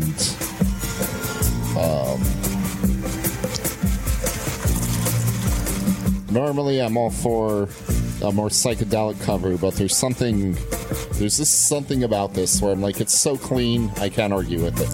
Yeah, it's all design. It's all just shapes. It's simple, but it feels like it has a personality. That's kind of like Can, where it's like you recognize these things, but it's also very foreign. Yeah. You ever been to the Rainforest Cafe? Oh, not since I was a wee lad. I was just thinking about the Rainforest Cafe. Why? Oh, because of the song? I don't know. If this was playing at the Rainforest Cafe, I'd be a regular, dude. I don't even know if those places are in business still. I think they might be. So this is already way more floaty and free and mellow and electronic. I think there's something about this song to me where it feels almost tighter. Not that it's better, but for me, the more like live sounding tracks have like a looseness to them. Yeah. where I'm like, this is very very locked in. Very, yeah, no. God, those are really nice synths. Also, let me look up this man's name. R.I.P. to the most recent member of YMO. Oh, is it Takahashi? No, it's Takahashi. No, it wasn't. Well, I think one had passed, and then wait, the second one died recently. Oh no! So this sounds unlike any other can that we've. This is really Sakamoto. Sakamoto died. No. No, Sakamoto. He was the naughty boy. Fuck. I didn't realize he just died. I literally just bought Robert a shirt with his face on it for his birthday. Man. Yeah. It's a quick little detour. Like, you know, that doing that episode like really got me into the band, and it's weird like how attached I've like arguably like new to me, and this like when I heard that I was just like, today fucking sucks. That's so we lost 2 out of 3 YMO members. Yeah, and we have Hosono. He's the last one. Fuck, that sucks. Oh man, he might have been my favorite of all 3. That goddamn. Yeah, I don't have favorites like that because it's still very like fresh to me. Yeah, but those 3 guys are something special, super special. But anyway, so you're talking about synths, and this album is like the synth heavy electronic album, and I think honestly their most consistent album. Like this is a fucking awesome album. That's fair. It is very lean. There is no, well, that song takes a while to get going. I'll say most things here take a while to get going. Less dicking around. Way less dicking around. There's no wild experimental stuff. The longest song is 20 minutes, but it's more like a psychedelic dream fest. That is one of my favorite Suzuki performances. Bel Air. There's just something about the way he's singing on that song, and I can't pinpoint it, that this like hits me in the feels where it's like it just feels so good and right. It's fucking beautiful, and this is by far the most dreamy album. Mm-hmm. I mean, it's the only time they've actually gone dreamy. Most of the time, it's never even close to this level of like psychedelic, where it sounds like space sounds in the background, like little like old timey spaceship sounds and stuff. There was one other song where I felt Hallelujah. Yeah, I felt like there were like some spacey effects there. Yeah, the spaceship sounds old. Yeah, but outside of that, very rarely. They're no stranger to the sounds, but like here, it's like almost the focal point. Like everything here this is like the get high and chill and listen, put on the background album, more so than any other album. There's still really good melodies and there's a lot of beautiful stuff here, but nothing that's immediately hooky. I think that's really easy to grab onto.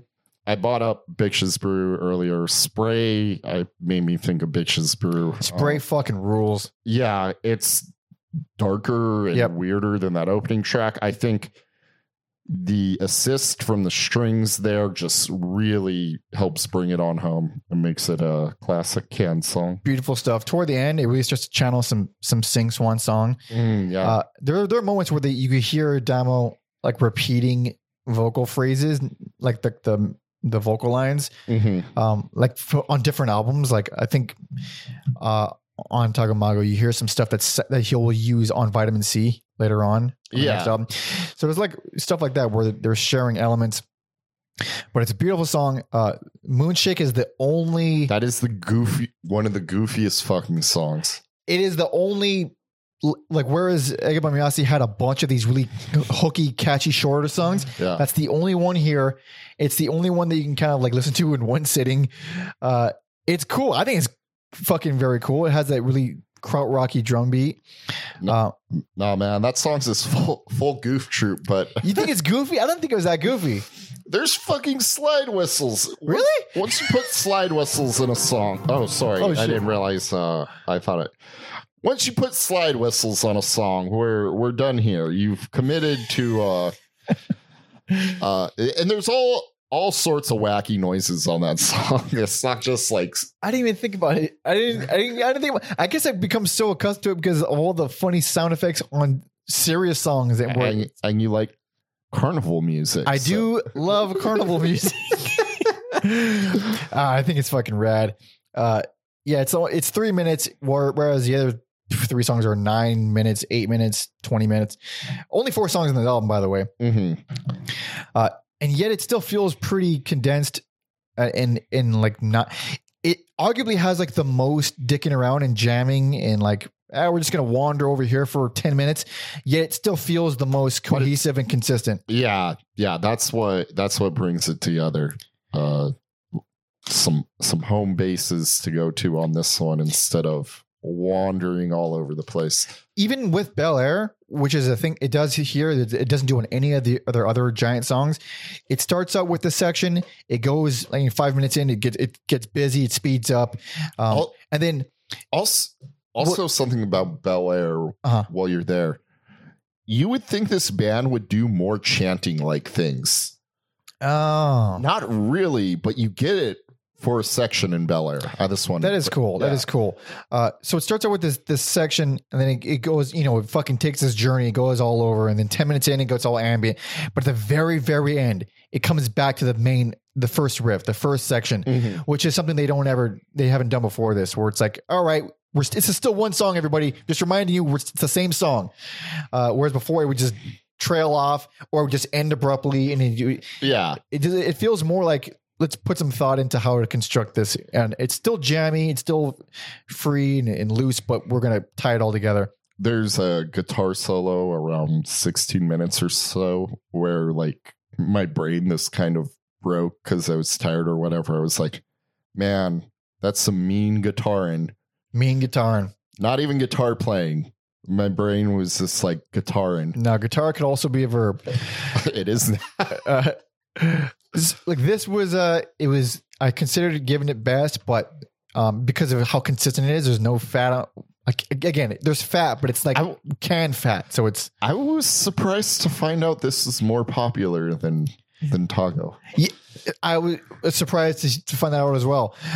But like it's consistent. It's a better paced album. It's like out of all of them, I think it just has the best flow. None of the songs stick out as like, oh, fuck. Whereas every other album before this has at least one song that's like, fuck. Also, in a weird list, looking at this Wikipedia, I see in 2005, GQ listed it as the 100 coolest albums in the world right now, which is oddly specific. It came in at number 70. And I could say that is around the time I went in the second most populated market in America to watch Demo, and no one was fucking there. So what then, GQ? What the fuck now? Or maybe GQ was just more hip than maybe, or they're full of shit like every other publication. I just think that's interesting. That what a silly 100 coolest albums in the world right now. It even has an exclamation point, which you don't see that often on these titles. What's that shitty I guess it's a good song though. Right here, right now, there's no other place I'd rather be. I don't know what you're talking about. It's a song. Someone will know what it is. I'm too lazy to look it up. Leave it in the comments. Yeah, whenever I hear right now, I think of that song. So there it is. But future days, I guess. I mean, that's about it. Like this, after this, for now, arguably the second episode's going to be more interesting. Yeah, I mean, just more like drama, I guess.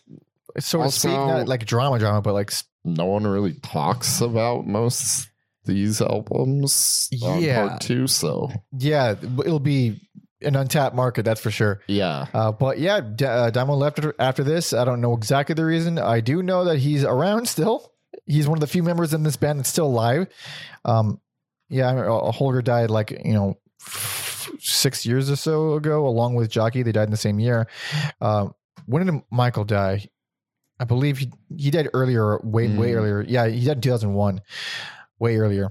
But Ehrman is still here, and he seems to be doing well. but Don was still around. He does like his own crazy. He's very prolific. He does a lot of experimental shit. I'm sure I wouldn't like any of it, but I mean, it's just experimental stuff.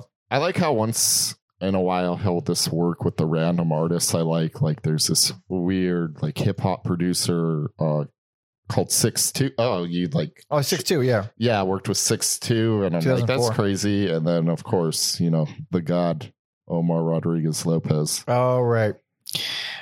He is extremely prolific. He is on a lot of records. He's on go to his Wikipedia. It's wild. Oh, and of course he fucking did shit with Black Midi. I need to look that up. Holy shit, did he? Oh, okay. I didn't even know that existed till right now. That is what we are a fan of Black Midi. That is okay. That fits. Yeah. Hell yeah. But that about does it for this era. Stay tuned for part 2 in the coming months or weeks. I don't know exactly how long these take, but it won't be like we're not going to make you wait on this one. No. Yeah, this one isn't. It's only 2 parts instead of usually we do 3 parts, so it's not going to be as bad. But let's do a little recap. Worst, least favorite, delay. Just because it's not really like the nature of Can, but it's still good if you're a fan. Go listen to it. Best personal favorite, Tago Mago. I love it. I love the dicking around. I love the psychedelia. The insanity. The insanity, and Paper House will live forever in my heart, which is more than I could say for most people that I meet. Couldn't have said it better myself. Holy shit. Worst, least favorite, same as Alex, Delay, 1968, or the original title, Prepare to Meet Thy Noom. It looks like it says Poon, and I keep almost saying that. That's what it's called now. It's good, but it has the most roughness, and it's the least consistent in it. They're still ironing things out clearly. And best personal favorite, Ega Bamyasi. The same, all the things you said about Paper House, I will say about Sing Swan Song. Mm-hmm.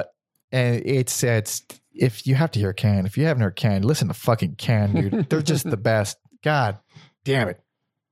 But thank you so much for listening and watching and hanging out. If you want to hate us and talk some shit, leave some comments. They're all there for you. You can also not do that and subscribe and be cool. You can find me on all social media at Panda Monkey, and Alex on Instagram at Every Album Alex. Hell yes, please be sure to follow our history guy Tom Osmond at Tom Osmond Sounds everywhere, as well as TomOsmondSounds.com for all his music. He just put out a new album called Industrial State of Mind, and you can find links to all that in the description, as well as his Substack, TomOsmond.substack.com, where he interviews artists, writes about music, and all the good stuff. It's very cool, very interesting. And well, I think we have to do the important thing and plug our Patreon, because that is why we're doing this episode. We would have done them ourselves, but it's a lot easier when we know what you guys like. And they specifically say cover Can, and we say, yes, we will. Yes. So yeah, patreon.com/everyalbumever. Bonus episodes. You can see our schedule in advance. Vote on polls like this one and to decide who we're covering next. You can also join our Discord and be a part of our little community. Suggest episodes suggest albums for our EAE singles episodes. And if you're tier 2, bigger than Jesus, that means you can suggest a full ass discography for us to cover on our bigger, longer numbered episodes. So do that. Thank you. Also check out my debut EP, Panda Monkey. Link in the description. It's cool. Rad. Okay. We gonna wrap it. Mm-hmm. What we gonna wrap it with? You don't have to go with it. And it's weird. Well, it's not weird, but I just like it as a closer. I'm going to suggest She Brings the She Brings her. I'm not opposed to that. I'm open to suggestions. So here's the thing. I like that you chose. I wasn't expecting you to choose that one. I like that you chose that one. Yeah. Fuck it. Yeah, all right. We're doing okay. Because the one I want is not as good of a closer. Mm-hmm. So I would say that. Okay. We're doing that. So thank you so much for listening and watching. See ya.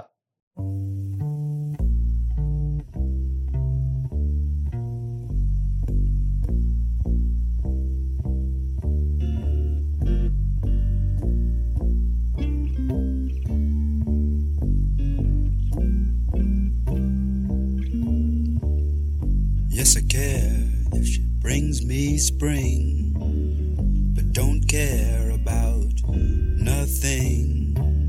She brings the rain. Oh yeah, she brings the rain. In the dawn of the silvery day, clouds seem to melt away. She brings the rain. Oh yeah, she brings the rain. She brings the rain. It feels like spring. Magic mushrooms out of dreams. She brings the rain. Oh yeah, she brings the rain. Cement of yellow, gray disappears, flying on the raven's wing. She brings the rain. Oh yeah, she brings the rain. Yes, I care. She brings me spring, but don't care about nothing. She brings the rain. Oh yeah, she brings the rain. She brings the rain. It feels like spring. Magic mushrooms out of things. She brings the rain. It feels like spring. She brings the rain. It feels like spring. She brings the rain. It feels like spring. She brings the rain.